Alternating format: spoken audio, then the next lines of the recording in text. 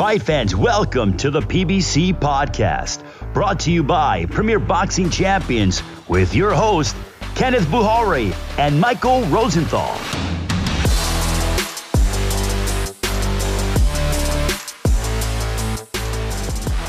Welcome, everyone, to the PBC podcast. I'm Kenneth Buhari, and he is USA Today's Boxing Junkie editor, Michael Rosenthal. And we're here to talk about the sweet science. Of course, we've got a great show for you guys today.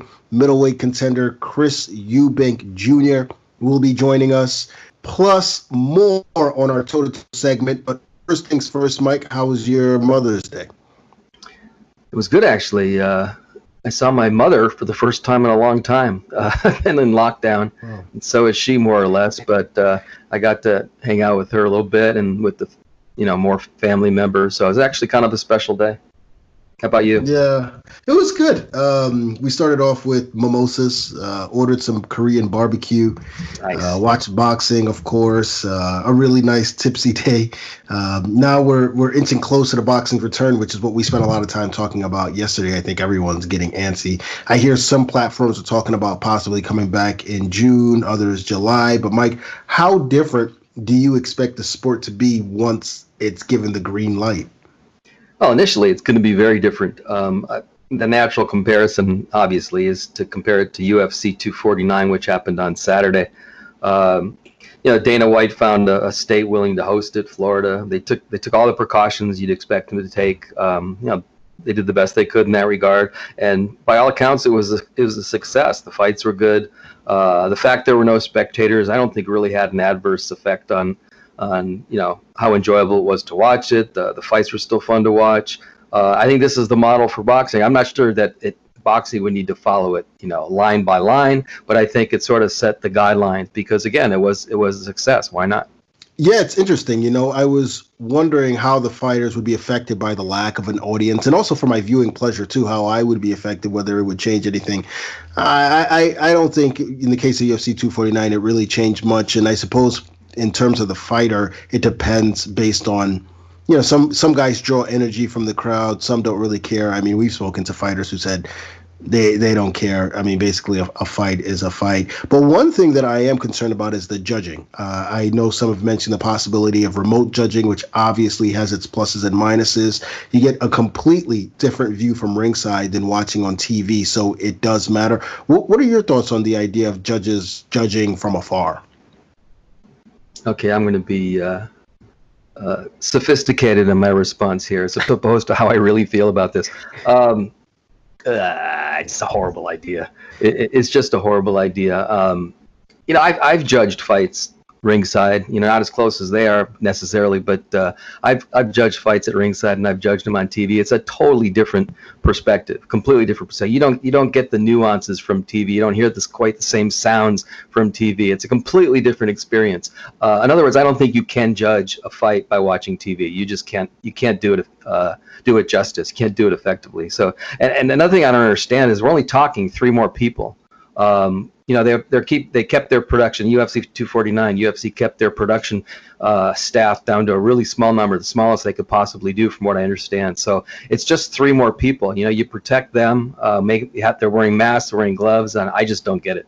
Right, and they're 6 feet apart from each other and a good bit of distance away from the fighters for the most part. So I hear what you're saying. I think most of the potential issues regarding fights, once boxing resumes, are logistical, health related, and as we've seen, it can be done. And I think that there are things that promoters and platforms are going to learn from what happened last Saturday and implement going forward. Look, it's a new world. And quite honestly, Mike, I think it's just something that we're going to have to be accustomed to or get accustomed to. Right. It's going to look different at the beginning. There's no question about it. But I think, like society in general, I think things are going to more or less get back to the way they used to be at some point. The question is when. I guess when they have the vaccine, things will be more normal. But I'm not an enormous fan of UFC or mixed martial arts, but it was nice. It was nice to watch fights. I just thought it was a good feeling to watch fights. That they had resumed. It was cool, and I just cannot wait until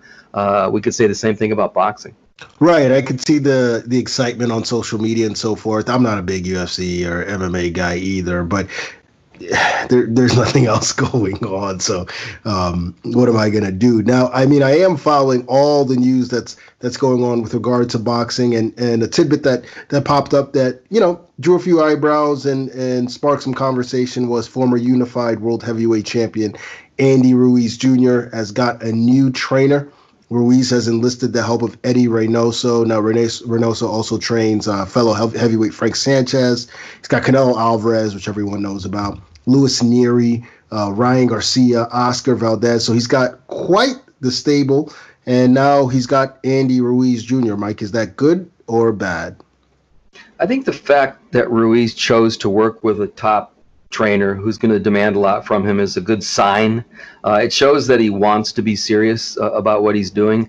And I think it'll really help him to be around guys like Canelo Alvarez and Ryan Garcia and the other guys you mentioned, guys who have vision and guys who work hard. In the end, though, it's all up to Ruiz. It's almost like it doesn't matter to a great extent who the trainer is. As long as he has a good trainer, he's the one that has to be committed to his training. He's the one that has to do the work. The trainer can provide guidelines and push him to some degree, but it has to come from him, from within him. And let's face it, that hasn't been one of Ruiz's strengths. So hopefully he learns something from the second fight with Joshua, and he comes back and actually, starts working hard. Yeah, I think you nailed it, man. I like Reynoso a lot as a trainer. So I think it's a great move on the surface. But then again, I like Manny Robles too. I liked him a lot as well. Exactly. I mean, and furthermore, Ruiz's issue wasn't technique. It wasn't ever technique. So, as you say, no matter the trainer, ultimately it's up to him. Now, perhaps Ruiz felt he needed a change of scenery to go along with his change in habits. And sometimes you need that. I get it, but hey, look, maybe being around guys like Canelo, as you say, will motivate him to train harder and give 110%. I don't know. But I do know that no matter what and no matter who is in that corner in the ring, it's what he does away from the ring that will ultimately determine whether or not he can improve and become world champion again. And I think he's got a ways to go now, especially given what's going on in the welterweight division, which makes me wonder, where do you take Ruiz from here? I mean, who do we want to see him fight next? There's so many good fighters out there. Luis Ortiz is someone I've heard mentioned, Dillian White, Chris Arreola, so many guys calling him out as well. Who would you like to see him face next? As a fan or as if I were advising him, I think those would be two different things. Well, then let's hear both. If I were advising him, I like Arreola. He probably, although Chris is actually, it's an interesting comparison because Chris is sort of where Ruiz was for a long time, and I think he finally got it, but he got it real late in his career. He worked hard for his last fight. I think Ruiz probably, if he's prepared, probably wins that fight, and that's a nice step back for him. I think a fight with Kaunatsky would be like just a really fun fight to watch, but it might be a lot for Ruiz after what he went through with Joshua. Well, Helenius might have something. Robert Helenius might have something to say about that. So he might have jumped in front of Kaunatsky, right? I mean, yeah, but do they want to fight Ruiz? I guess would be the question. Yeah, right. I like Helenius with Ruiz too. Yeah, right. I mean, there's a lot of good fights for him, but I think as you make a good point as an advisor, he probably needs that sort of fight first to sort of gauge where he's at and whatever he's worked on in camp, sort of see where he is before he steps to the big dogs. As a fan, of course, I want to see him in with Luis Ortiz, like right away. Yeah, that would be fun. There's a lot of really fun heavyweight fights. Right, exactly. So whatever happens, just good to see that, Andy Ruiz is making some good steps in his career, and hopefully he continues doing that. Now, last Friday, Showtime, the network continued to show some great boxing from years past. They've been doing this every single Friday. If you guys are not watching, you need to. And this time it was back-to-back airings. First, Keith Thurman versus Sean Porter. It was an epic 2016 battle for those who forgot, which Thurman won by very close decision. Then the March 2017 unification between Thurman and then WBC welterweight champion Danny Garcia. Thurman also won that by decision. I mean, looking at the two fights, I was thinking, how good was this guy, Keith Thurman, back then? Obviously, he came back after a 22-month layoff. He had the fight against Josesito Lopez, which he won, and then he lost to Manny Pacquiao, which was a surprise to both you and me. But it seems like a lot of folks are writing him off now. Do you think that Keith Thurman can become the man at 147 again? That's a big question. Do I think he could beat Spence or Crawford? Probably not. I think the problem with Thurman is that he just hasn't looked like the guy that in those two fights that you mentioned, Right. which was 3 years ago. He struggled against Josecito Lopez. He beat him, but it was hard. And now listen, Josecito Lopez is a difficult out for anybody. He's a tough guy. But then he lost to Pacquiao, and I know we're talking about Pacquiao, who's still special at 41 now, I think. Still, I think an elite guy like Thurman should beat a 40-year-old. So I was real surprised at that, and I don't think it reflects that well on Thurman. Now, to be fair, and we actually talked about this briefly off the podcast, I'm not sure that Thurman's been healthy for a long, long time, completely healthy. Maybe Thurman at 100%, handles Lopez more easily than he did and beats Pacquiao. I don't know. Maybe the time off, through this thing, and who knows when he's going to fight again, will allow him to heal completely and regain what he had in the mid 2010s. Maybe that guy still can, maybe he's still out there somewhere. The guy who beat Sean Porter and Danny Garcia. I don't know, but the guy we saw in the last couple fights definitely couldn't beat the Spences and the Crawfords out there. Yeah, I agree that he definitely needs to step up from the guy we saw most recently, and I think he would admit that as well. Now, you know how I feel about Terrence Crawford, man. It's a long conversation. I just don't understand. What? Look, I get it. He's a pound for pounder. I'm with it. I'm not knocking Terrence Crawford. For those who think I knock him, no, he's extremely high on my pound for pound list. I think he's a great fighter. I just don't see it at 147, and I think it's almost disrespectful for him to be mentioned as if he just gets to jump in front of the line in front of all these other welters like Sean Porter and so forth. Like, oh, he's so elite at 147. I think the Keith Thurman that fought Sean Porter beats up Terrence Crawford. Yeah, I said it. I really do believe that. And I think that the Keith Thurman that beat Sean Porter gives Errol Spence Jr., a prime Errol Spence Jr., hell as well. You make a great point, though. Who is the Keith Thurman that we're looking at today? Now, granted, I think a lot of folks are sleeping on him. Now, it may be that the injuries have robbed him of something. Maybe he's lost his hunger, which is what people have been saying for years. Hey, look, both are possible.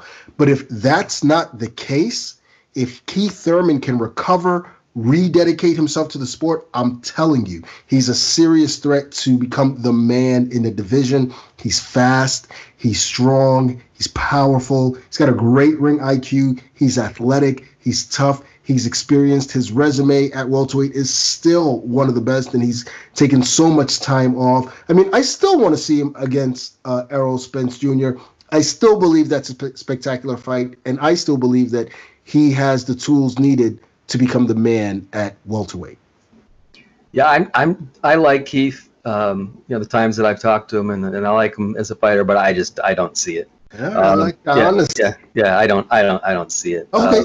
I just haven't seen anything resembling a special fighter for such a long time. It's just hard for me to imagine that suddenly he's going to emerge and take control of the division again. I think it's possible, and if it happens, it's like one of the better stories in recent years. Listen, he's still a very good fighter. He still fought Pacquiao more or less on even terms in the end. I think I scored it for Pacquiao, but it was a competitive fight. Very close fight. Right. So he's still obviously a good fighter. I wish we could see him completely healthy. And you mentioned the hunger issue. I mean, that I don't know. That we'd have to get from him, or he would have to talk about that. But as things stand now, I just don't see it. I don't think he hangs with the top guys. So if you had your way, who would you want to see Thurman fight next? Well, maybe one of the two guys that you just mentioned. Just for the sake of you and I arguing back and forth, maybe Crawford, but I don't see that fight happening. I'd love for that fight to happen. Yeah, I think that that would be a good gauge if he fought Porter or Garcia. That'd be a real good gauge to see where he's at, because we already know what he looked like 3 years ago. Yeah. Mikey Garcia, I think. I hadn't thought about that fight for 3 seconds before I just mentioned it, but that's a legitimate fight. Maybe Mikey's too small for him. I don't know. But any of these guys, I think he's earned the right to fight anyone. Yeah. The question is, how does he perform? Right, exactly. And I don't think Thurman needs another tune-up. Look, he took a year off and fought Sean Porter, took another year off and then fought Danny Garcia after that. Now, I like Mikey Garcia as a potential opponent. I think I mentioned that last week, but, I want to see Keith rematch Sean Porter. It was a spectacular fight in 2016. Watching it on Friday, I was like, oh, my goodness. And I think it's a gut check for both those guys. They're coming off tough losses. They both of them want another crack at the title, and I think both of them should fight each other for that crack. I know some folks want to see Thurman versus Adrian Broner. I've seen that a lot on social media in recent weeks. Mike, I don't know if you've seen this. That would be like a tune-up fight. I mean, look, I get it. The build-up for that fight would be great. But it's not a good matchup. Right. I mean, look, I wouldn't mind seeing it just because the build-up would be great. And by fight night, I'm like, man, what's going to happen? But that's not the fight I want to see. I would love to see Keith and Sean getting it on again. I don't know how this welterweight division is going to shake out, but that's one fight, hopefully a rematch that I hope happens in the near future. All right, we've got to move on to the next portion of our show. We can talk about this forever. So we're going to start with our interview with middleweight contender Chris Eubank Jr. First things first, I understand that you are in Pensacola with Roy Jones Jr. right now. How is the climate over there with the current pandemic, and how's everything going? To be honest, here in Pensacola, it's kind of like a slow town, a slow city. It's not actually too bad. It hasn't been too bad. There are places that have, kind of stayed open throughout the whole pandemic. I've always been able to order food from a lot of different restaurants. You go to Walmart or any of the superstores, and it's not crazy busy. It's not hard to get food or toilet paper or anything like that. There hasn't really been any real lockdown, like you can't leave your house type thing. Gotcha. They actually just opened up the beaches last weekend here, so it hasn't been too bad of an experience for me out here. And obviously, being able to train every day as well, it's been. I've had it a lot better than most during this time. That's a good way to look at it. Now, how did you connect with Roy Jones Jr.? So I actually met Roy at a Sam's Town boxing show a few months ago, probably I don't even know, maybe 2 weeks or a week before the coronavirus really started changing, people's the life, normal day-to-day lives. We met. He was in the corner, doing the corner for a friend of mine, Kevin Newman, and I got to speak to him. I went back to tell Kevin good luck and watch him get ready and stuff like that. And then after the fight, was back in the changing room again, and that's where I got to just sit down with him and just and speak to him. Obviously, being a middleweight and a super middleweight, Roy has always been a fighter that I've looked at, admired, looked up to. Watched him throughout my entire career. So being able to just sit down and pick his brains for 5-10 minutes that night was, it was a big deal for me. And he was a really cool guy. And I remember him mentioning that he had his own gym, and Kevin said that he had a private farm and a private gym in Pensacola, and he went out there to train for a week or so during his fight camp. So that was kind of all knowledge, or all thoughts that in the back of my mind, like, oh, okay, well, I'd like to go out there and see how it is at some point, But yeah, I just asked him a bunch of questions, and we took a picture, and that was it. And I kind of left that fight show just thinking, it would be cool to. I guess it would be cool to train with Roy at some point. I don't know when, but I'd like to do that.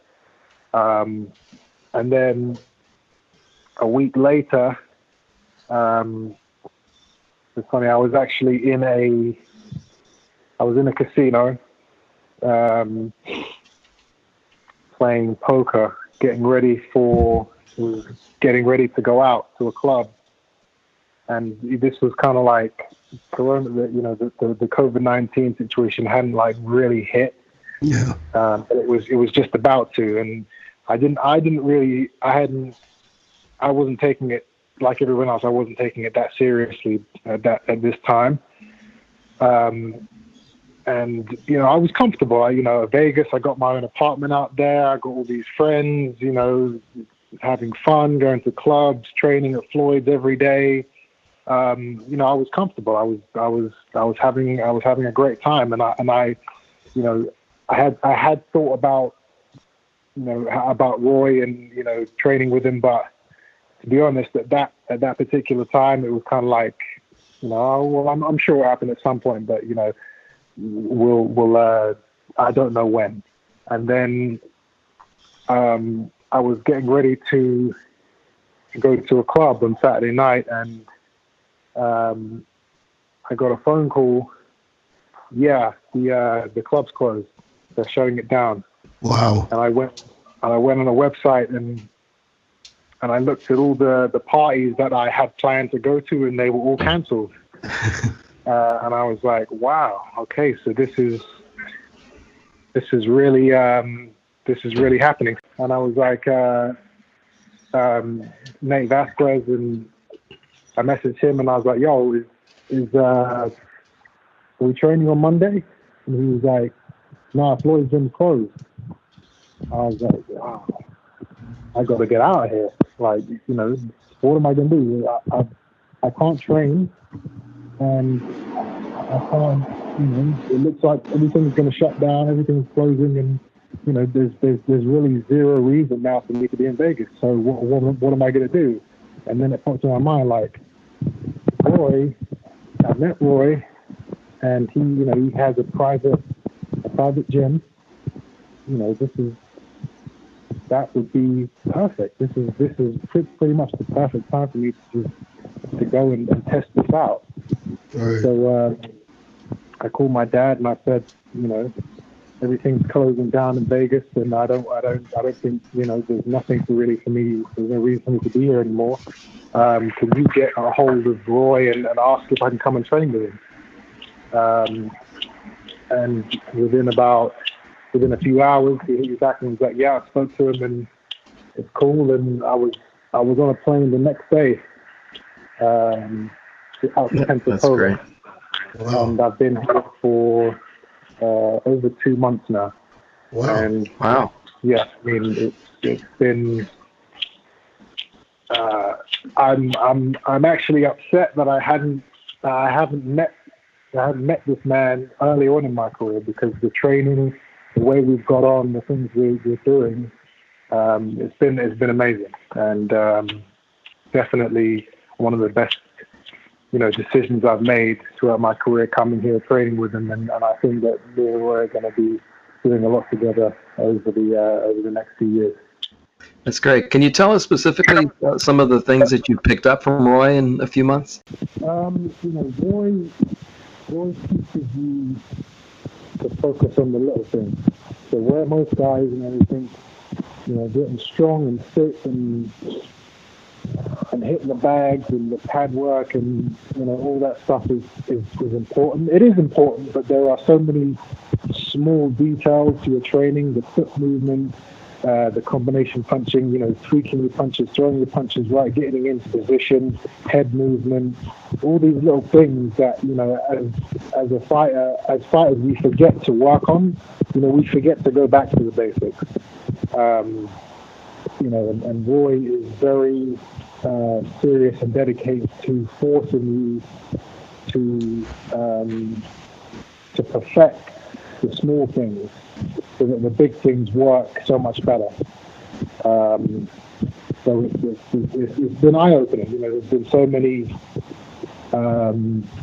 eureka moments, where I thought, like, and it's of such simple things, like just like wow. And then every week I'm like, wow, how didn't I think of that? Or why haven't I been doing that more, focusing on that more? And yeah, I had no idea Roy would be anything like he is as a trainer. You think somebody that famous, that much of a legend he wouldn't really give you much time. But he's the complete opposite. He's one of the most hands-on. He's one of the most hands-on trainers that I've ever seen and been around. And I've been around gyms all over the world, everywhere. That was, really surprising and a great thing to experience. Whereas, he really focuses and you really feel like he wants you to. He wants to improve you as a fighter. You're not just another guy. He took me in. He welcomed me into the gym from the day one. I felt like I was a part of the team, and now I am. Do you see a difference in yourself already, or is that going to take time? I mean, everything takes time. I'm 30 years old, so I'm never going to change overnight.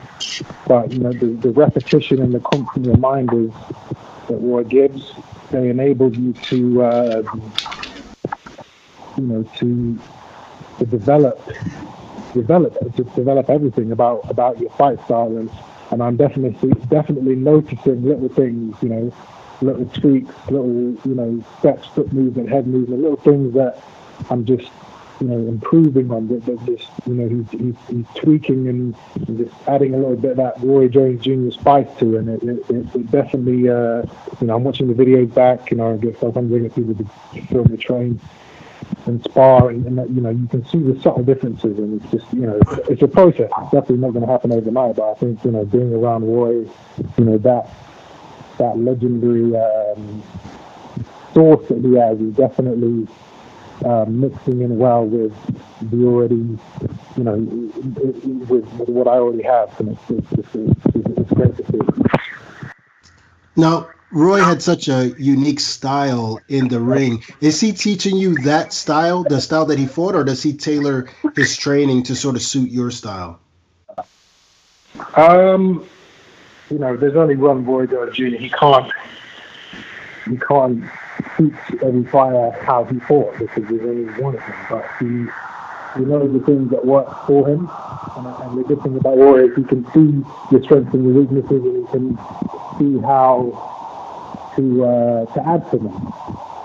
So in my next fight, you're not gonna see me boxing or looking like an exact replica of Roy Jones. It's just not happening. But of course, the little things that he teaches you and that he used to do in the ring,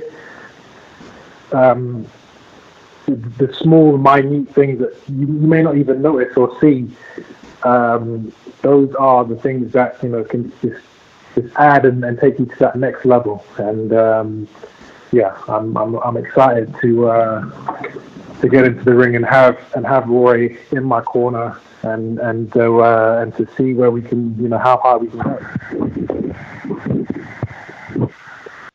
Now, we last saw you in the ring versus Matt Korobov when the fight was stopped in the second round because he suffered an injury. How difficult was it for you to go through training camp, to psych yourself up, and then have something like that happen so early in the fight? I mean, it's difficult. It's not the word. It was disappointing. Being my pro debut, I wanted to make a statement. I wanted to, I wanted to dominate him and put on a show for the American public and for the guys who hadn't seen me. And I wasn't able to do that. But at the end of the day, I actually was upset. But the more I thought about it, the more I kind of realized that actually it was probably the best thing that could have happened, because aside from me maybe knocking him out in the first round, Matt Korobov is an extremely experienced and awkward fighter. So I could have got cut, I could have got injured, You know, so many things could have happened which maybe, you know, wouldn't have been positive for, you know, wouldn't have been positive. So for the fact that I was able to just go in there, not get hurt, not get touched, and come away with a win against such an awkward opponent, you know, it's something that, you know, it wasn't a bad thing, really. There's going to be plenty more opportunities for me to perform and show off my skills against much bigger names that will be much more interest in. You know, Matt Korobov is not a huge name in the sport, and not a lot of people you know, knew him and whatever. So, you know, I'm going to have plenty more opportunities to make a big statement. So, you know, it was actually kind of scary. I remember the moment that he actually kind of, you know, quit, and I went over to my corner. The referee came over, and I said, "So what does this mean? You know, this is the second round." And he said, "Oh, it's a no contest, man. You know, I'm sorry about that." And my heart just sank, because I was like, "Wow, so I've gone through all this, and now this, you know, I don't get a win. I don't get, you know, it's just like for nothing." You know, my heart just sank. And then he went over to, I think, one of the judges, and then came back like 30 seconds later and was like, "Oh, no, don't worry about it, man. You won."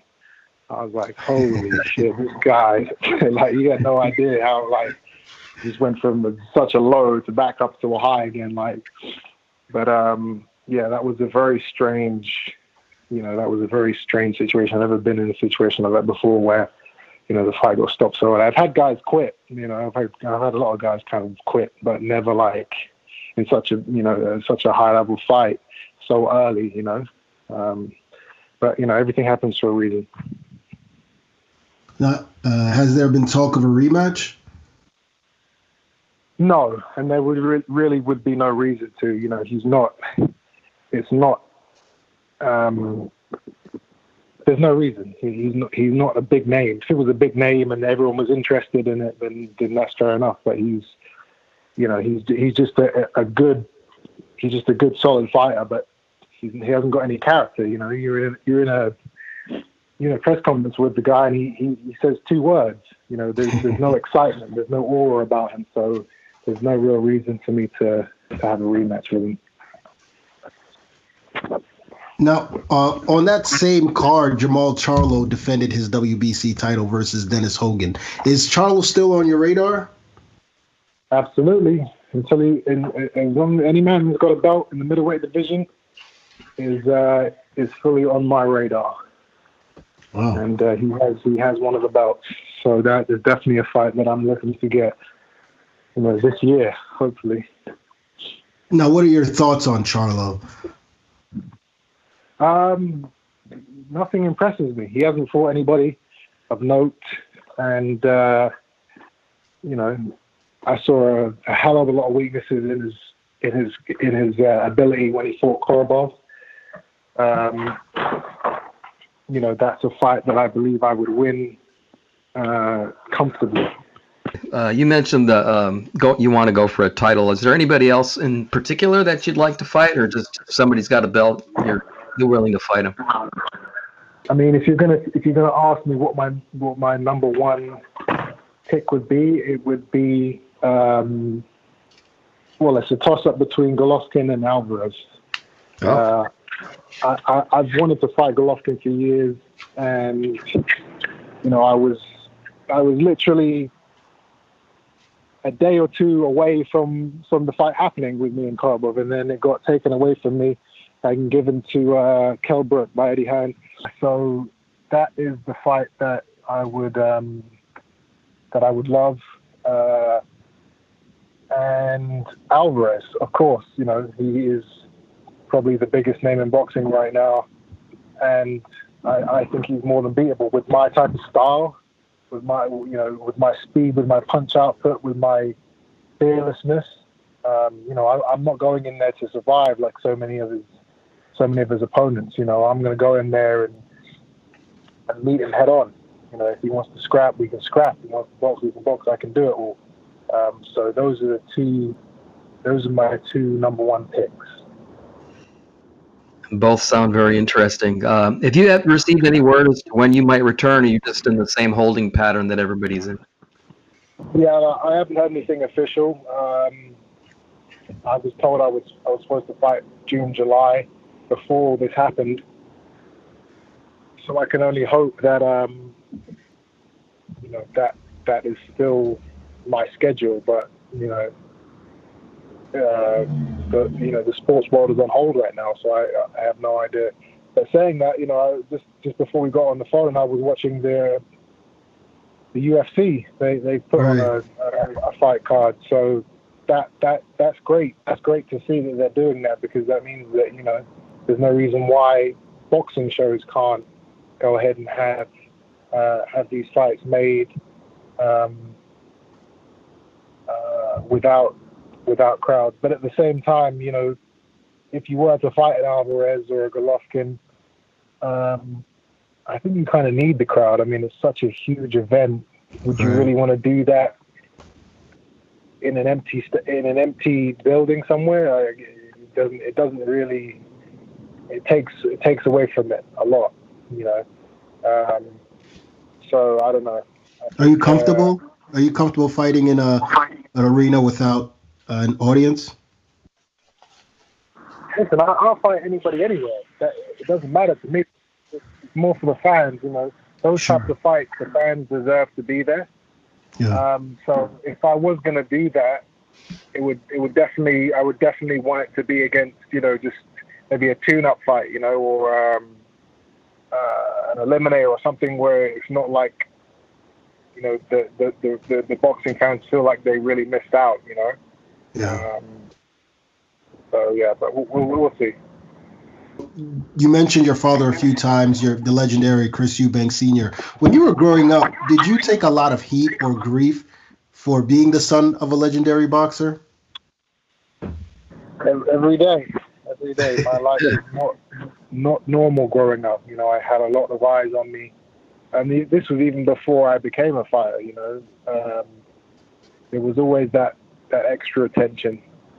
And a large factor of that was simply because my dad was a showman. He was he was an icon, and he did everything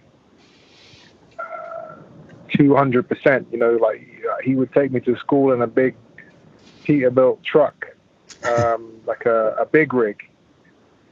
He would, there were so many things that he did that were just, like people were like, wow, who is this guy? What? And then, he became a legend. So to be around that every day, it was, it was a very different upbringing. But once I did start fighting, it was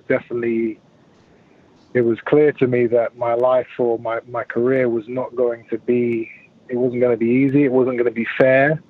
There was going to be, so much judgment and scrutiny and expectation, early on, and it was, you watch my first fight. I fought in front of 2 million viewers on Channel 5 in England, and the commentators are comparing me the whole time to my father, who was a legend and a world champion, and I was a debut novice. But they, so it was definitely a lot of pressure. But I used that pressure to force myself to fight harder, to train longer, to run further. I did everything. I used it to better myself. I didn't let it crush me, which is what it would do to a lot of fighters. And it has happened to a lot of fighters. So many world champions have had sons who just never made it because the pressure, the mental toughness it takes to follow in a legend's footsteps it's tough. But I managed to do it. Sounds like you've come to terms with it by now. Yeah, I've come to terms with it. I've learned to love it. I've learned to use it to my advantage. Now, I'm just wondering, because you mentioned tension and so forth, going to school and growing up. Did you feel obligated to sort of hold up the family name when it came to fighting in the schoolyard and stuff?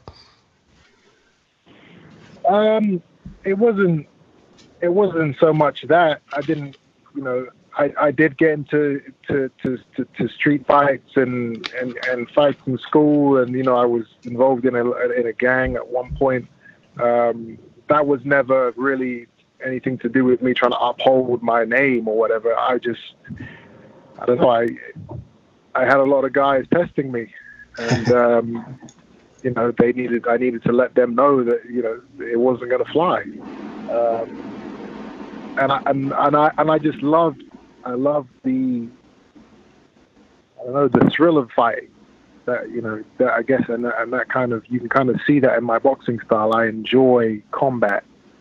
I enjoy danger. I don't know, kind of a weird thing to say, but it always excited me, fighting and combat. Did you feel obligated to become a boxer, or was that 100% your choice? We're thinking maybe it's just in your blood, and that was your destiny. Oh, it's definitely my blood, and yeah, I guess it was my destiny. My father actually banned me from boxing for a number of years. He didn't want me to do it. He forbid me to go into a boxing gym. He forbid me to spar and train.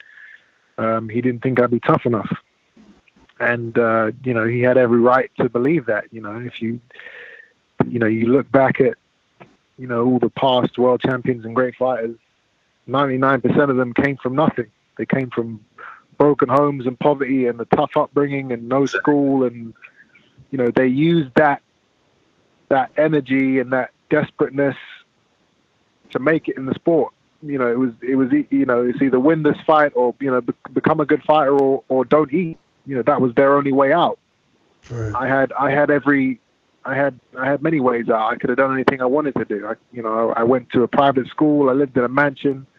I had everything I needed. So boxing just, it wasn't. I didn't need to fight. And I think that's what makes me so much more dangerous than all these other guys, because I don't need this. I never needed it. I just wanted it. You got to be hungry. Where does the hunger come from? Well, that's what it is. There's no hunger. You've got guys who are hungry because they literally have nothing else. So they're hungry for boxing, but they don't have anything else to eat. So imagine the hunger of a guy who's got everything that they want to eat, but they're still hungry for this hardship and this this lifestyle, which is takes so much sacrifice and pain to get through.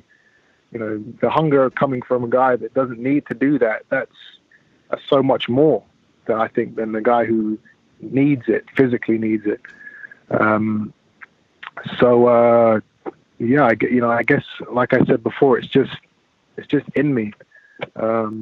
It's just in my blood. A lot of my brothers, cousins, and uncles, they were all fighters. We're just a fighting family.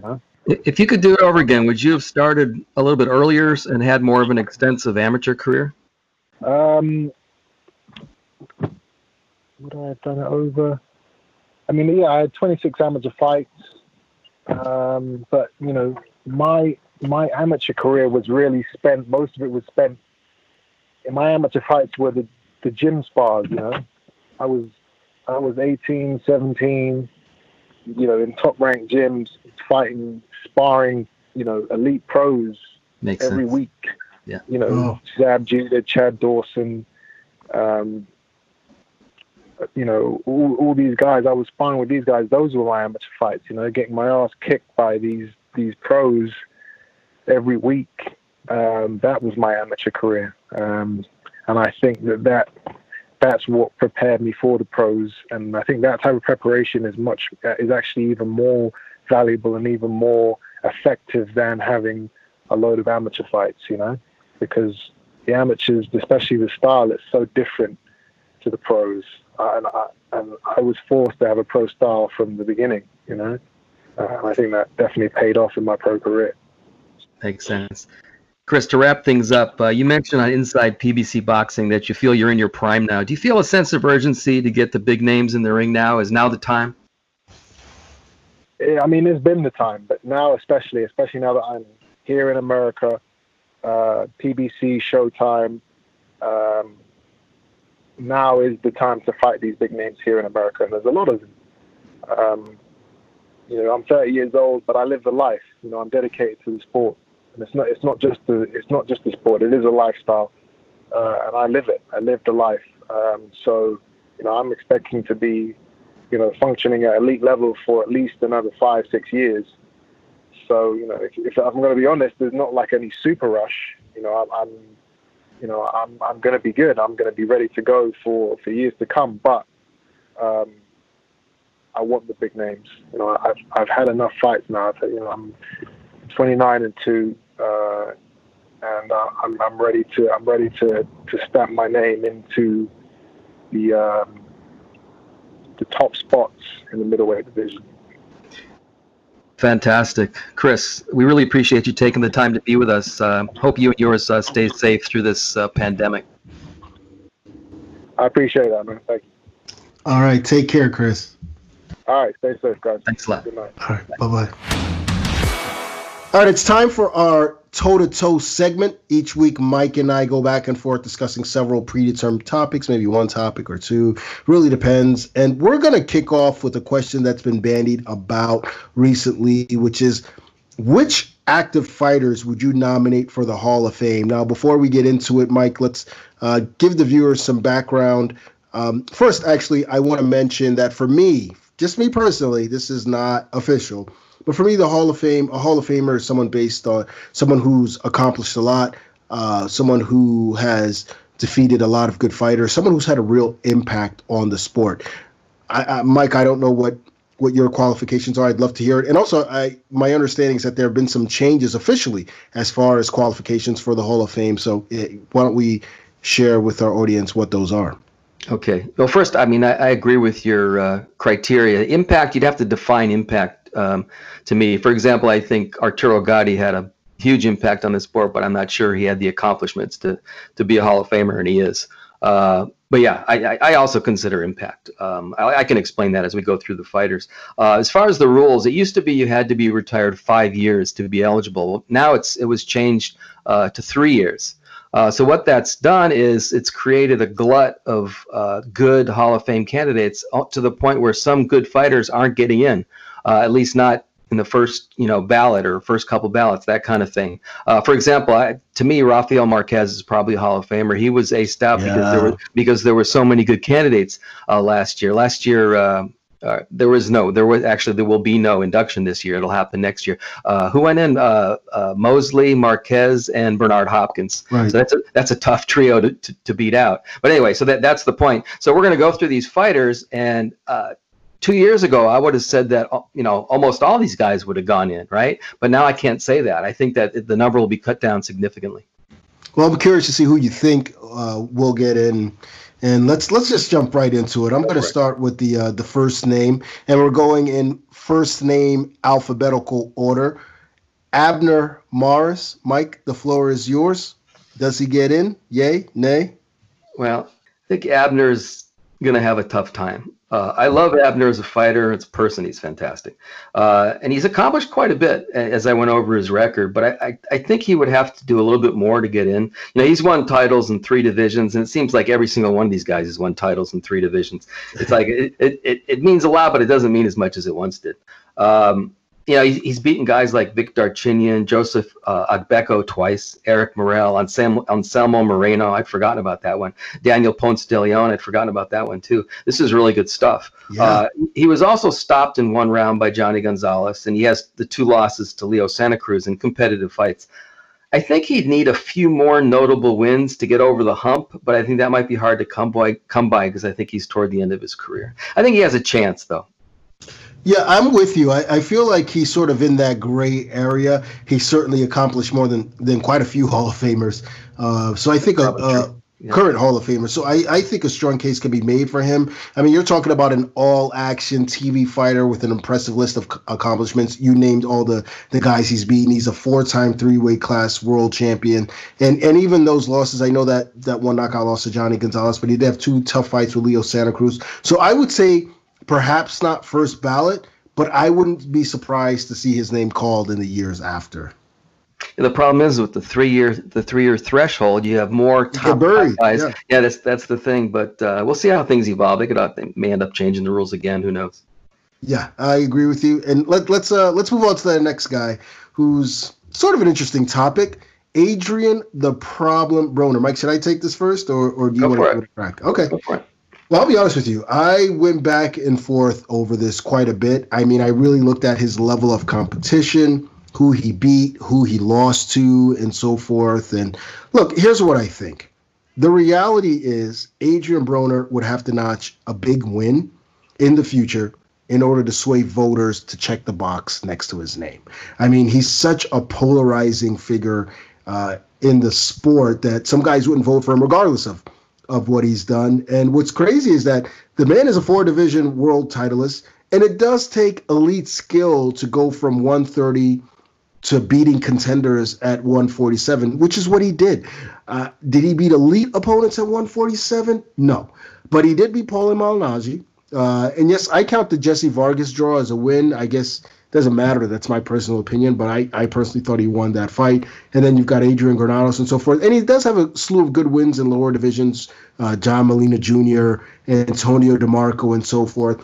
But again, I think what really hurts Broner is that he doesn't play a role that would endear him to a lot of the media who are going to be voting for him. And thus his accomplishments, regardless of what folks think of them, are downplayed, while others with similar accomplishments, Terrence Crawford, are looked at in a better light.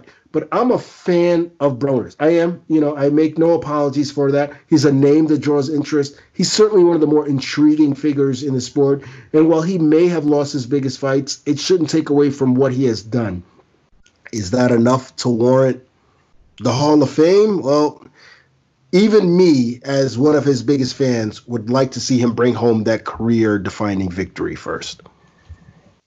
Yeah, I say no on Broner, and it has nothing to do with I would hope that voters would put aside their feelings about him. I mean, I wasn't that crazy about Mayweather, to be honest with you, but I wouldn't hesitate for a split second to vote for him. I guess I shouldn't compare Broner and Mayweather, but you know what I'm talking about. You're supposed to put that aside. In other words, that's not supposed to be a factor. Yeah.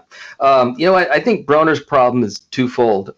Besides the personality thing, is when he won those titles at the lower weights, he wasn't beating top guys. He's beating very good fighters, but nobody really spectacular. And then once he moved up to welterweight, he was a good welterweight, but he was kind of a second tier welterweight. So his welterweight career hasn't helped him at all. It's hurt him. He gave some guys a tough fight, but he couldn't get over the hump. So I just don't think he's done enough. I mean, if he somehow, I don't know, wins 2 or 3 big fights, as you say, maybe you revisit it. But as things stand now, I don't think so. Yeah, I certainly understand why you feel that way, and I think that's going to be the consensus as it stands right now. Anyway, hey, look, that could change. So I think we're pretty much in agreement there. Let's move on to our next name, and I have a feeling we're going to be in agreement again. And he is none other than the current unified heavyweight champion, Anthony Joshua. Mike, the floor is yours. Well, I think he's in, but I don't feel that great about it. I mean, I think he's in. First of all, I think big name heavyweights have an advantage because of the attention they receive. There's so much focus on heavyweights. I think they sort of have a built-in edge. He also has some impressive victories. He beat Dillian White. He beat Klitschko in that barn burner. That was a great fight. Joseph Parker, Alexander Povetkin, the second Ruiz fight. He's a 2-time champ. That's something. On the downside, Joshua took just an enormous hit in the loss to Ruiz. Not only did he get brutally knocked out, but the way that I don't want to use the word quit because I don't even think he knew he was there. But he just didn't look like he had strong resolve at the end of that fight. And I think that really, really looked bad. I think he's in because of the 2-time champion. He's a heavyweight, huge figure. You're talking about the impact on the sport. But I really think the jury's still out on him. I think if he suffers, 1 or 2 more bad losses, like the first Ruiz fight, which I think is a possibility. I think there's a possibility that Pulev knocks him out. I'm not going to predict that, but I think it's a possibility. And he just sort of fades away. Maybe this is something. Maybe doesn't automatically go in. I really don't know. But I think as things stand right now, I got to say, yeah, he's in. Wow, I am genuinely surprised that you think he is in. Look, I like AJ.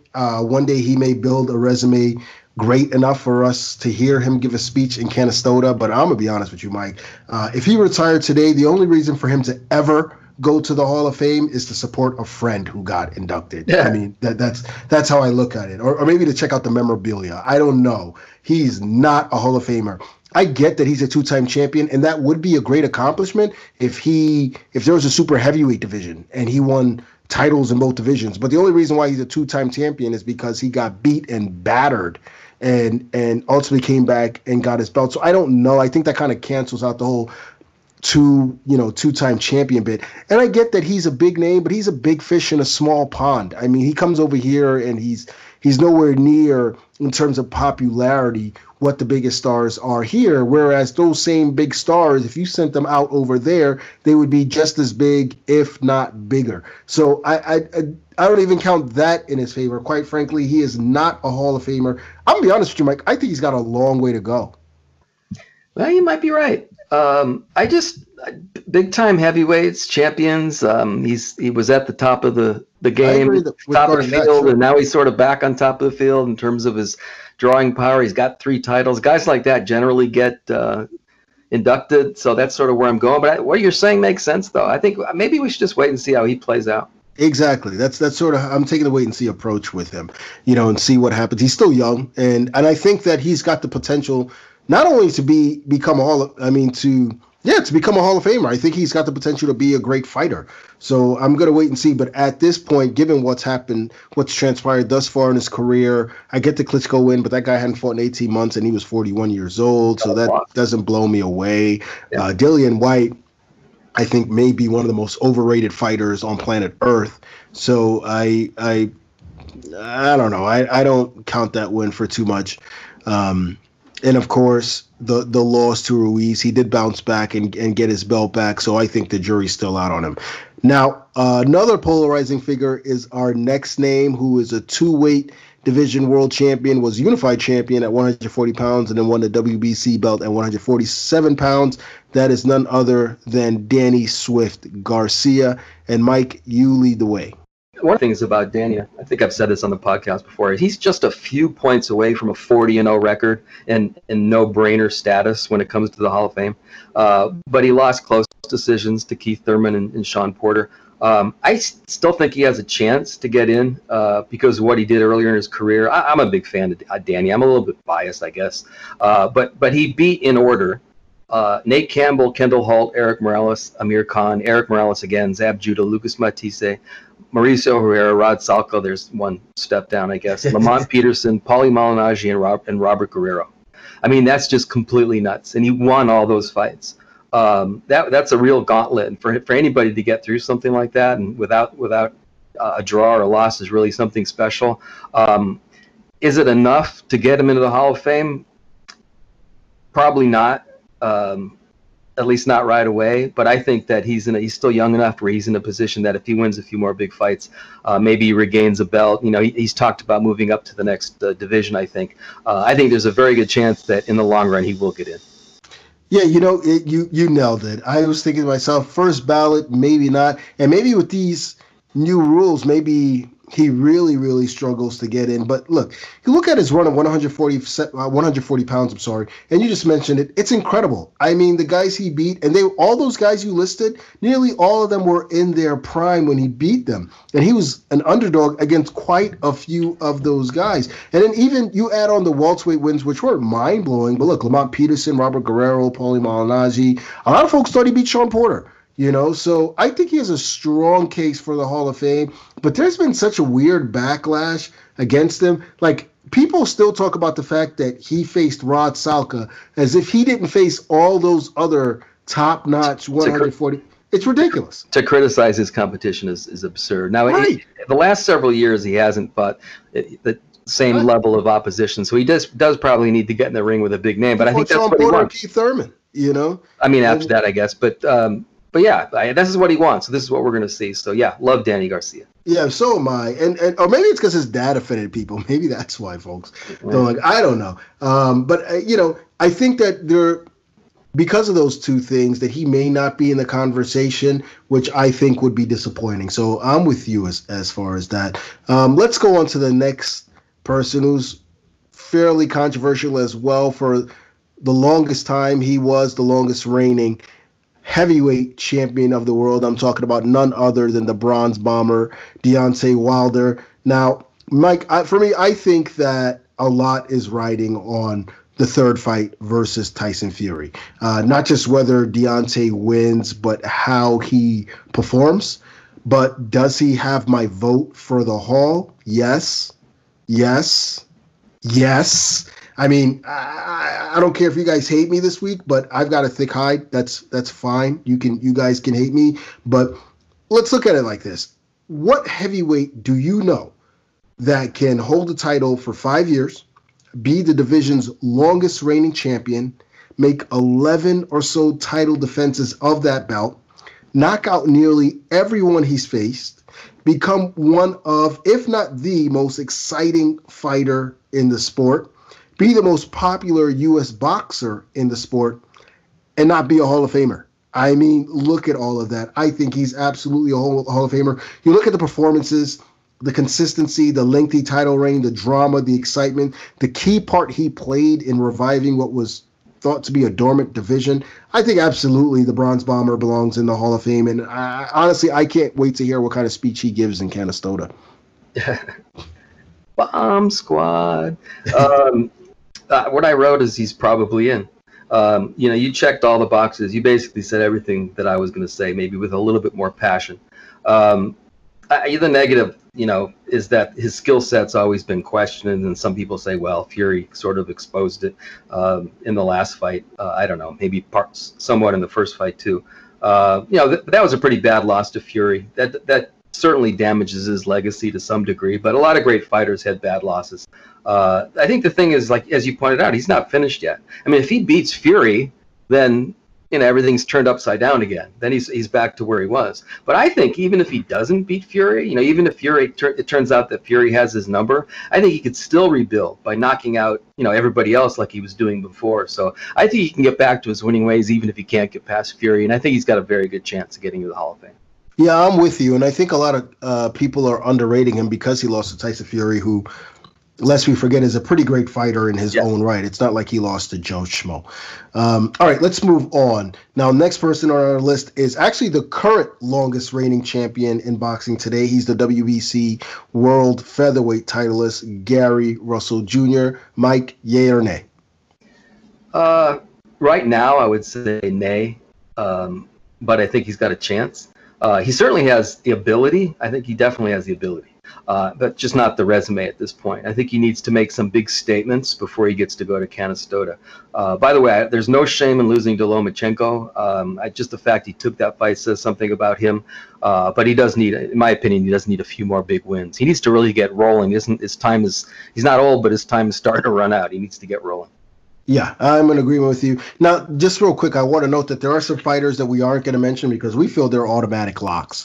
I'm talking about guys like Manny Pacquiao, Canelo Alvarez. Is there anyone else you think, Mike, that's an automatic lock?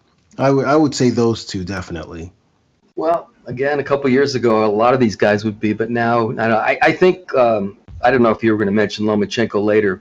Yeah, let's talk Lomachenko. I think that's we might as well bring him up, but I whatever. We'll get to him in a second, but definitely those two I think should get, obviously, Manny Pacquiao. Roman Gonzalez probably. Chocolatito for sure. He's another person I think absolutely gets in. So it's not worth even discussing as far as I'm concerned. Now, as far as Gary Russell Jr., I'm with you. I'm not quite ready to put him in the Hall just yet. He's got some very good wins. But I think if he moved up or even down in a way, sought some bigger fights, that could catapult him over that hump. Now, if someone like Jojo Diaz or Tungsten Nyam Bayar, both two guys who he beat, by the way, if they go on to have fantastic careers, even one of them goes on to have a fantastic career, then perhaps that propels him in. But for me, he's sort of at the cusp right now, so going to wait and see what happens with him. Now, let's move on to our next name. He is the current IBF middleweight champion. Prior to that, he was a long time 160-pound champion. I'm talking about Triple G Gennady Golovkin. I think he's in. 99%. His middleweight title run was pretty spectacular, even if he didn't fight a lot of top-tier guys during the reign. I think that's partly a product of him being one of the more avoided fighters of his era. He was champ for more than 8 years, and he had I think it was 23 consecutive knockouts during that run. So that's against good opposition. I mean, that's nuts. Plus, most people thought he beat Canelo Alvarez in their first fight. So if you count that as a win, just in terms of assessing him, I think that all makes him nearly a shoo-in to enter the Hall of Fame. I guess the only negative is the quality of his opposition before Alvarez. Yeah, that is the negative. And I tell you what, I've seen a lot of back and forth about Golovkin in recent weeks, really throughout much of his career, if we're being honest. And let's face it, guys, that's because, as far as I'm concerned, he was overrated for much of his career. I mean, at one point, folks had him as the best pound-for-pound fighter in the world. At one point, folks had him top 3 when Martin Murray was the best fighter on his resume. I mean, stuff like that made me close my laptop and just head to the nearest bar. But just because Golovkin was overrated before doesn't mean we underrate him now. I mean, absolutely, Gennady Golovkin is a Hall of Famer. He looked like one to me in those 2 fights with Canelo, and as you mentioned, a lot of people thought he won the first fight. I thought he won the first fight. He had a long world title reign. He's had some close fights versus Danny Jacobs and Sergey Deverenchenko, but he won them. As far as I'm concerned, although some may say otherwise, the bottom line is the man damn near cleaned out the division until facing Canelo, and both of those fights against Canelo could have easily gone in his favor. So will I vote for him the first time I see his name on the ballot? It probably depends on who else is on the list, which maybe says a lot about him as far as being a surefire Hall of Famer, but I certainly believe he deserves to be one. What about after he beats Canelo in the third fight? Well, after that, then I'll jump into my pool of gold coins like Scrooge McDuck, and this is not beating Canelo in that third fight. We'll see. What I hope is that him getting knocked out against Canelo in that third fight, which is what's going to happen, does it deter people from voting? They'll say he's old. They'll say exactly. I would hope so, because he is old. I mean, that's the reality. I don't care what anyone says. He's not the same fighter, so whatever. I mean, we'll see what happens with that. And I think he's always going to be that kind of person, that kind of polarizing figure in boxing, given how much, accolades he got back then. And I think that's taken away from really what he's accomplished, which is quite a bit. We're going to move on to our next person, who's also been a long time world champion, currently now campaigning at 118 pounds, where he has a title, and that is Guillermo Rigondeaux. Mike, you know what? I think he has Hall of Fame skill. I think Rigo he's got at least one Hall of Fame performance on his dossier, but I'm kind of struggling with this one. I mean, I feel like for some reason, I feel like he needs one more win, man. I don't know if it's because he just doesn't have that many wins on his ledger. He hasn't had a long pro career. Maybe the Donaire rematch at 118 does it, or maybe one of the young guys, you got Brandon Figueroa out there, Stephen Fulton out there, or Naoya Inoue. I mean, there are guys out there that he can fight. Maybe he needs to beat one of them, but for some reason, I feel like he needs to do just a little more before I'm ready to put to induct him into the Hall of Fame, which is a shame because I think he has Hall of Fame skill. In my mind, there's no question that he has Hall of Fame skill. I think a key element that we've missed, and I'm not even sure if I don't think there's any rule or stipulation regarding this. I think that you could include his amateur accomplishments. I've wondered about that, actually. Yeah, I think it's fine. I think there's actually, I'm blanking on this, a great Hungarian amateur boxer whose name's escaping me at the moment. I believe he's in the Hall of Fame, and he didn't. He barely had a pro career. So I think if in other words, if you count his amateur career, I think he's in for sure, right? Because two-time Olympic gold medalist, one of the greatest amateur fighters of all time. If it's only about his pro career, I don't think it's a slam dunk. So I'm with you on that. The skill set for sure, it's there, it's through the roof. But he doesn't have a lot of, as you said, he doesn't have a lot of important victories. So yeah, he needs more. But the question is, at his age, can he get more? I guess that's the question. Yeah, well, he's certainly trying. I mean, moving down in weight and so forth. So we'll see what happens with that. Now, our next fighter is a two-division world champion who's witnessed a revival of sorts in recent months, and I'm talking about Jean Pascal. Mike, I will let you lead the way here. Yay or nay? Pascal's an interesting candidate. A year and a half ago, or whenever, I don't know, I'd have to look at the exact dates, I probably would have said absolutely no way that John Pascal's a Hall of Famer. And then all of a sudden last year he beats Marcus Brown and then Badu Jack. I'm like, wait a second, what's going on here? Right. He had a few good victories before that. He beat Chad Dawson. He beat Lucien Boutte. He had a draw with Bernard Hopkins. Actually, that might have been his strongest performance. But he lost a number of big ones, too. He lost to Carl Froch. He lost to Hopkins in the rematch. He lost to Sergey Kovalev twice. He lost to Eleider Alvarez. He lost to Dmitry Bivol. These are a lot of losses in big fights, which is why I would have said no. So I say he doesn't get in unless he amazes me again one or two more times with big fights. I just have to say he better work fast. He's 37 years old. Yeah, well, he's putting in that work, I'll tell you that. Yeah. I mean, my first instinct is no.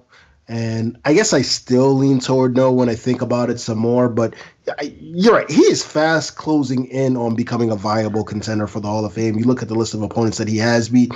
Yes, he has a lot of significant losses, but so do most Hall of Famers, I think. You look at Marcus Brown, Badu Jack, Lucien Boutte, Adrian Diaconou. That's pretty impressive stuff. So I don't know. Maybe I need to take a longer look at Pascal. Like I said, I kind of hesitate to put him in as it stands right now. I mean, he could have a rematch with Badu Jack or maybe Marcus Brown or maybe beat some other light heavyweight contender or light heavyweight champion out there, and I think that might propel him toward Canastota. But for now, I'm kind of with you. I just can't do it. In this environment, it's too hard for a guy like that. He's like a borderline at best, and that's not going to get you. Yeah. Now, next person on our list is someone who I have absolutely loved watching over the years. One of the biggest names in the lower weight classes, Juan Francisco Estrada. And I'm going to go ahead, Mike, and say yes, yes, and yes, he should be a Hall of Famer. But I'm a huge fan of Juan Estrada, so maybe that's why I've been watching him since his Telemundo and Telefuturo days when he was just 23 years old, 24 years old, and I marveled at his skill. And he's got a lot of nice wins, Mike. A great resume, multi-division champion. He's a hell of a fighter. He's a pound-for-pounder currently. He's a solid citizen. So for me, it's a no-brainer. I say yes to Estrada. Yeah, I say that he's still building a Hall of Fame career. I think the thing about he's similar to Canelo Alvarez in a way. Now, Canelo's one of those guys I think that's a no-brainer. He's in for sure for many reasons. I think Estrada is still at his peak. I think he's accomplished so much, but I don't think he's even necessarily halfway done. So if he continues to do what he's been doing, I think he's like an absolute no-brainer. He's right now he has titles in 2 divisions. He's beaten Brian Valoria, Milan Malindo, Giovanni Segura, Carlos Cuadras, Sirsakat Sorungvasai after he lost the first fight to him.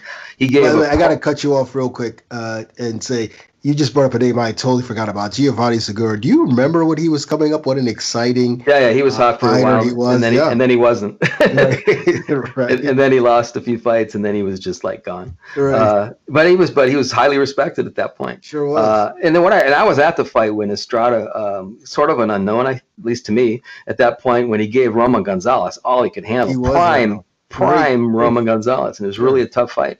I think he's borderline now based on what he's accomplishments, but I think he's got 3, 4, 5, 6, 7, 8 more big wins in his career, and I think he'll end up being a first ballot guy.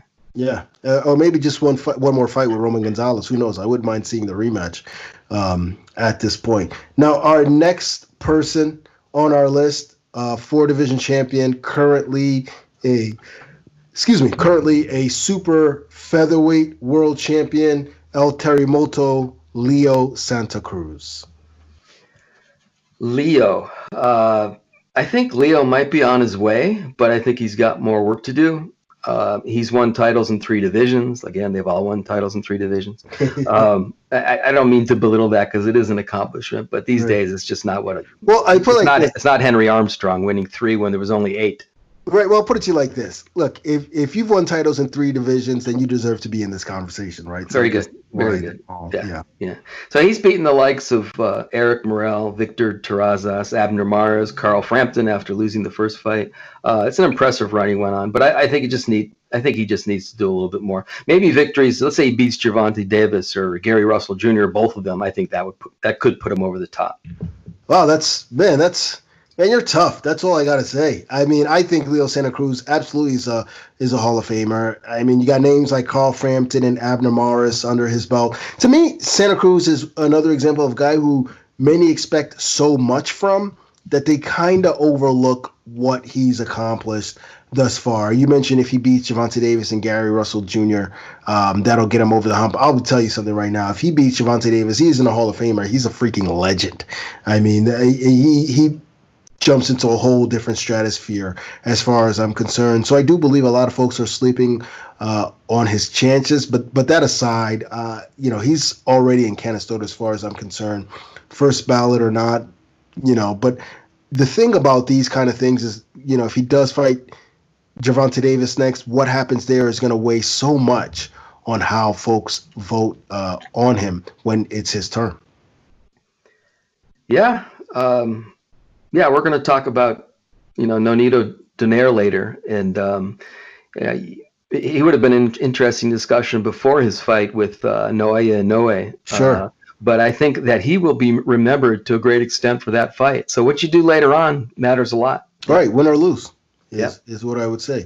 All right, let's move on to our next person, and he's another 4-division titleist, Mikey Garcia. Now, I'm going to go ahead and say yes. Absolutely, Mikey Garcia is a Hall of Famer without question, for show. Yes, indeed. I mean, Adrian Broner, Jesse Vargas, Orlando Salido, Robert Easter Jr., Sergey Lipinets, Juanma Lopez. The list goes on and on and on. As I mentioned, he's a 4-division champion. I mentioned Broner, yeah. And he unified at 135 pounds. I honestly think it's a no-brainer. Mikey Garcia is a Hall of Famer, and for me, a first ballot. Well, what I wrote was he's probably in. And again, this is based on, just to clarify, this is based on right now, what he's accomplished to this point, and these new rules. So, I mean, I have that in the back of my head, that you got to really be a standout, something incredibly special. Maybe he doesn't need like another 1 or 2 big victories because of how long his list of victims is. And that's a pretty impressive list. I agree with you. Plus a real high percentage of knockouts, which is always a good thing. I think the Spence fight hurt him to some degree. Bold move. I'll always applaud him or admire him for doing that, but it was really a bad loss. But I'll go with you. I'll say that he's still in. I thought, regarding the Spence fight, indeed, it was a bad loss, particularly, the way he was shut out pretty much, more or less. 12-10. He accomplished very little in terms of what happened in the ring that night. But he made a great comparison as far as what Juan Manuel Marquez did against Floyd Mayweather. He was shut out as well and did very little in the ring that night and came back and had some great accomplishments. I think Marquez was a Hall of Famer prior to the Mayweather fight. But he certainly solidified it afterwards, and maybe that's what Mikey Garcia does next. Now, our next name, Marute Mtalane, as we went over a week or two. I'm glad you said it first. Okay. Now, Mike, you know what? As far as I'm concerned, he's just not there yet. And I love my South African brother, but as a Ghanaian, he's someone that, and Ghanaians in general have looked towards South Africa as the other African country to produce so many great world champions. And he's a name that certainly sticks out. I understand. Look, he's got a lot of good wins under his belt. John Rio Casimero, Zolani Tete, and so for those reasons, I would like to see him get in. I just don't know if he deserves it, and I don't know if the rest of the voters have enough conviction to get him into the Hall. Look, he's got the longevity, and maybe another impressive win secures him that slot, but I can't say for sure right now that he should be in. This is kind of what I was saying before about heavyweights having an advantage because of the attention they get. So I think the littlest fighters have a disadvantage. You got to really do something incredibly special to stand out, like Roman Gonzalez. This is a tough one. You know, he had 2 reigns as flyweight champ that totaled, I believe, more than 6 years, which is pretty darn impressive. I think he had 7 defenses, which is that's a long reign. You mentioned the wins over Tate and Casimero in his last fight, Akira Yagashi. All that might be enough, but I don't think it is with him. And he's 37 years old, so I'm not sure how much more he can accomplish. But I think he's a borderline guy. Yeah, he is borderline, and yeah, you're right. At 37 years old, it's a long shot, but stranger things have happened in the sport. Now, our next candidate is currently the unified bantamweight world champion, although he's moved up a division in search of more trinkets, more recognition, and one of the hardest hitters in the sport, one of the best fighters in the sport, and that's Naoya Inoue. And Mike, lead the way, yay or nay? I think it's just too early to say. He's too young. The ability, for sure, 100% the ability is there, but he probably needs a little bit more time. He only has 19 fights. Lomachenko, we were talking about Lomachenko off the podcast. He only has 15 fights. Is that right? I mean, yeah. he's got Hall of Fame credentials, but it sounds almost weird to say that if you don't even have 20 fights yet. But like Lomachenko, Inoue has crammed a lot into so few fights. He's already won titles in 3 divisions. Here we are again. But he's generally done it in spectacular fashion. You mentioned that he's one of the most powerful guys. He's a great athlete. He's a great boxer, and he's got crazy power. He's just got it all. I don't think he looked great against Donaire, but to be fair, he was injured, and I think Donaire is a naturally bigger guy. Maybe Inoue's hit a ceiling in terms of his weight, but I think in the end, when we revisit this a few years from now, I think he's a shoo-in. He's definitely going to be a Hall of Famer. Yeah, you could argue that he's a shoo-in now, but you just mentioned, like, he's still a young fighter, doesn't have that many fights under his belt, and a string of losses could change perceptions very quickly. But I mean, look, as far as what he's accomplished right now, world titles in 3 divisions, he's unified at bantamweight. He's a hell of a fighter. He's now moved on to the higher division, so I guess we'll see what happens. But when you look at those accomplishments, if he retired today, I think he gets in. Now, the fact that he's continuing to fight and moving on to those higher divisions, as I mentioned, means to me that we're going to find out how great he truly is and where he ranks among other great fighters all time. Now, our next candidate is someone we mentioned before, and that's none other than the Filipino Flash, Nonito Donaire. As far as I'm concerned, he is absolutely a Hall of Famer from flyweight to super bantamweight. This guy's been a world champion. I mean, he's registered insane knockouts. He's been a fighter of the year. He's been a pound for pounder. And most recently, he showed that he's still formidable. So in my opinion, Nonito Donaire is underrated, if anything. He probably clinched it with his performance against Inoue. I think he might be the only guy who clinched the Hall of Fame with a loss. He had titles in 4 divisions, or at least we had one more division there. Huge puncher, as you mentioned, which I think actually helps in my book when you're assessing a fighter. He's got these spectacular wins over Victor Chinian 2 times, Mitolane, did I say his name right? Fernando Montiel, Jorge Arce, all those are really good. He also has losses against Guillermo Rigondeaux, Nicholas Walters, Jesse Magdaleno, and Carl Frampton. So he did have a down portion of his career. But I think if you look at the totality of what he's done, I think he's probably a guy who's going to go in. Yeah, sure. And as I mentioned before, look, most great fighters have significant losses. That's what happens when you consistently take on top opposition. So you sort of look at their accomplishments, and in my opinion, Donaire's accomplishments are certainly enough to warrant Hall of Fame consideration. Now, our next name you just mentioned, Srisaket Sor Rungvisai. Mike, yay or nay? This is a tough one. I wrote he's probably in. He's got 2 enormous wins. He outpointed Roman Gonzalez the first fight, I believe. I think I had that right. And brutally knocked him out in the second fight. So this is when Gonzalez was like #1 pound for pound. So those are just huge wins. He's had 2 title reigns at super flyweight. He has a victory over Juan Francisco Estrada. He lost in their rematch. I guess the knock on Sor Rungvisai would be that he doesn't have a lot of big wins. If you go over his resume, a lot of his fights took place in Thailand against guys that we've never heard of. A lot of them were like 4-rounders or 6-rounders. So he doesn't have a lot of big names, but he's come up real big in big fights. So I think he's a borderline guy, but my gut says that he's got a decent chance of getting in. You know, I don't think he gets in. I think he's got to do a little more. I think he's the poster boy for a candidate of someone who you think about and you pass on, and then before you know it, he gets buried under a whole bunch of other candidates. You know, he's an impressive super flyweight, dare I say a great super flyweight, but a Hall of Famer, I really don't think so. I mean, yes, he beat Roman Gonzalez in those 2 fights, and it was impressive, but I feel like it was a past prime Roman Gonzalez who's fighting above his ideal weight. And look, not to take anything away from him, the fact that he did that proves that he's a very good fighter. As far as what happened with Estrada, the first fight, I thought Estrada was really coming on strong over the second half of the fight, and I thought it could have gone either way. In the rematch, Estrada asserted his dominance and defeated him and showed him who was the true Hall of Famer. So, look, I can't do it. I mean, if he comes up, I'm probably looking at other candidates because I think it's a slow year if I have to check his name off the box. So I'm going to say no. Let's go to the next person on our list. That's none other than a longtime light heavyweight champion, Sergey the Crusher Kovalev. This is a no-brainer for me. Absolutely not. Next question. Mike, the floor is yours. I think he's got a chance.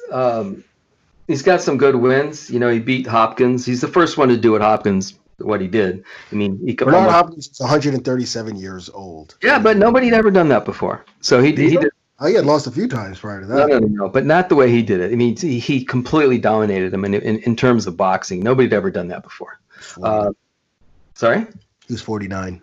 Yeah, I know. You can't give Keith Urban grief for losing to a 40-year-old legend in Manny Pacquiao and turn around and ignore the fact that Bernard Hopkins was a decade older. I'm not ignoring it, but we know that Bernard was still a good fighter into his 40s, and I think that was a good win. He beat Pascal twice. Some people thought he beat Andre Ward in their first fight, which helps him. Sure. He was high on pound-for-pound lists. He's a very good fighter, skillful guy. He had a lot of power. I think things went downhill beginning with the second Ward fight, in which he was stopped. He was knocked out by Eleider Alvarez, although he came back and won the rematch. And then he was knocked out by Canelo, although he gave Canelo all kinds of problems until he got knocked out. So he's still, even now, I think he's got a little. I think he's a borderline guy in the old system. I think in the new system, he's going to have a problem getting in. That's interesting. I say no, regardless of system. I think you nailed it. He's a very good fighter. That's what he is. Is he a Hall of Famer? I don't think so. I don't think he accomplished enough prior to the decisive loss to Andre Ward. I get that he beat Bernard Hopkins and he got a lot of mileage out of that win over 49-year-old Bernard Hopkins. Was Hopkins still formidable? Yes, but Hopkins was sort of cherry-picking his opponents at the time, and he picked the wrong one in Sergey Kovalev. He does have the 2 wins over Jean Pascal, which were impressive, and the lethargic performance against Isaac Chilemba. But he got beat pillar to post by Ward in the rematch. Now, the first fight, a lot of people thought he won. I wasn't one of those people, but I recognized that it was a very close fight and could have gone either way. But Ward properly warmed up, did the business to him in the rematch. Yeah. Now the next name we might go back and forth. Who knows? I don't know what you're gonna say regarding the next name, but another 3-division world champion, the current WBO 147-pound titleist Terrence Bud Crawford. Mike, yay or nay? One of our favorite subjects. Well, I think he's definitely going to be in the Hall of Fame. Yeah, I think he is. I think this is something that I haven't mentioned. I think I was going to mention it if we talked about Lomachenko. I think if you're ever at number 1 pound, legitimately at number 1 pound for pound at any time in your career, that to me is almost like a free pass into the Hall of Fame. Because that means you're the best fighter in the world at one particular time. So I mean, let's put it this way. That's a huge, huge factor in your favor. And a lot of people have Crawford number 1 pound for pound. I personally don't. I have Lomachenko number 1. I have Crawford number 2. But I think he's in. I think it's fair to criticize his opposition as you do, as you love to do so much. He doesn't really have a defining fight, but he's unbeaten, 3-division champ again, as you just pointed out. Number 1 pound for pound on some lists. I think he's in. I'll add that I hope he has the chance to fight the biggest names. He's not finished yet. You know, guys like Spence and the other PBC welterweights, before it's through, to remove doubt. It'd almost be a shame if he got it and people like were saying, well, maybe he didn't deserve it. That would be a shame. Yeah, you know what? I think I pretty much agree with everything you said. I think he gets in as well. I hope he gets the chance to fight one of the 147 pound elite fighters. Also, I'm not completely convinced that he cares to fight either one of them. I mean, I've heard him say stuff like, well, I'm a Hall of Famer anyway. You know, obviously Sean Porter's out there and he said, I'm not interested. So things like that, you know, they give me kind of pause. And I feel like he gets a lot of sympathy where guys like Adrian Broner don't. And for obvious reasons, as far as I'm concerned, one, he isn't anywhere near as ostentatious as Broner is. And second, Crawford has fought better opposition and beaten better opposition, I would say. But the gap isn't as big as some make it out to be. It does exist. And look, he gets my vote as far as I'm concerned. Will he be remembered? I think like you that he needs that career-defining victory. He needs to get in those. And even if he doesn't get a career-defining victory, he needs to be involved in some big fights. Bottom line, I mean, he has gotten by on reputation, I think, at this point. You mentioned he's number one on a lot of pound-for-pound lists. I don't see him number one on too many lists nowadays because I think it's reached the point now folks are like, okay, really, dude, you know, could you get in there and fight somebody?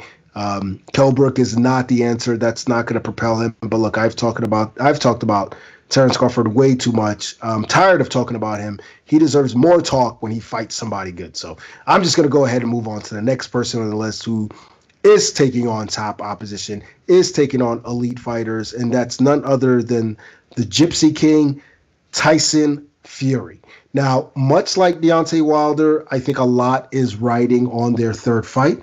The outcome, as far as I'm concerned, could change the course of both of their careers. But as it stands, in my opinion, gun to my head, Tyson Fury is a Hall of Famer.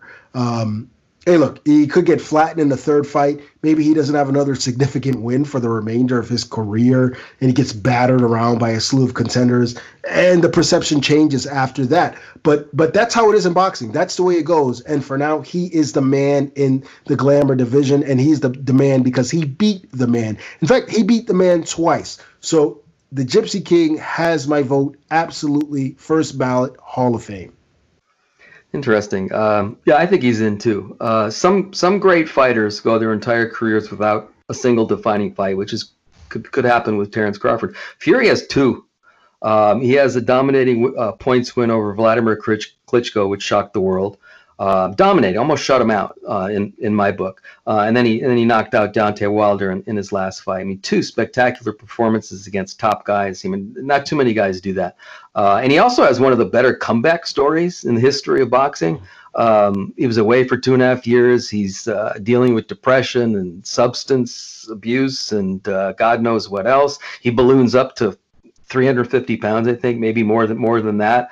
Who knows if he's ever going to fight again? Not only does he come back and fight again, but he ends up knocking out Wilder in the fashion that he did. I don't know. I think good stories can help you also when you assess a fighter. I also think he's the biggest star in the sport. Certainly one of the 2 or 3 biggest stars, which I think also helps. You're talking about impact on the sport with his personality. I think when you add it all up, I think he's in no matter what.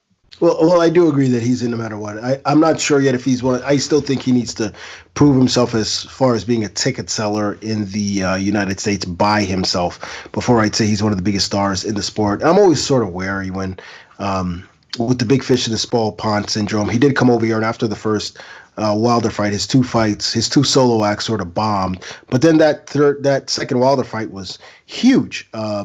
But whatever. I mean, that's neither here nor there. I think we're both in agreement that this guy is a Hall of Famer, and that's the bottom line. I think we both agree that we can't wait to see that third fight with Deontay Wilder. Now, the last person on our list is none other than Vasily Lomachenko. He is also extremely high on the pound-for-pound list right now, and quite honestly, I would have put him in the category with Pacquiao, Canelo and Roman Gonzalez. Absolutely, he gets in my book. Very impressive wins. Gary Russell Jr., Nicholas Walters. Yeah, I didn't love the Guillermo Rigondeaux win because he was older, because he moved up 2 divisions to a weight class he didn't belong. But that's neither here nor there. If you're counting amateur careers, and he's a first ballot. But even if you're not, I think he's done so much in such a little amount of time. Even when he wasn't beating names like Russell and Walters, he was beating really good contenders or fellow champions. So in my opinion, it's a pretty obvious choice. Yeah, I'm with you. I mean, if you count, if you give any weight to his amateur career and combine that with his pro career, holy cow, he's one of the best fighters of all time.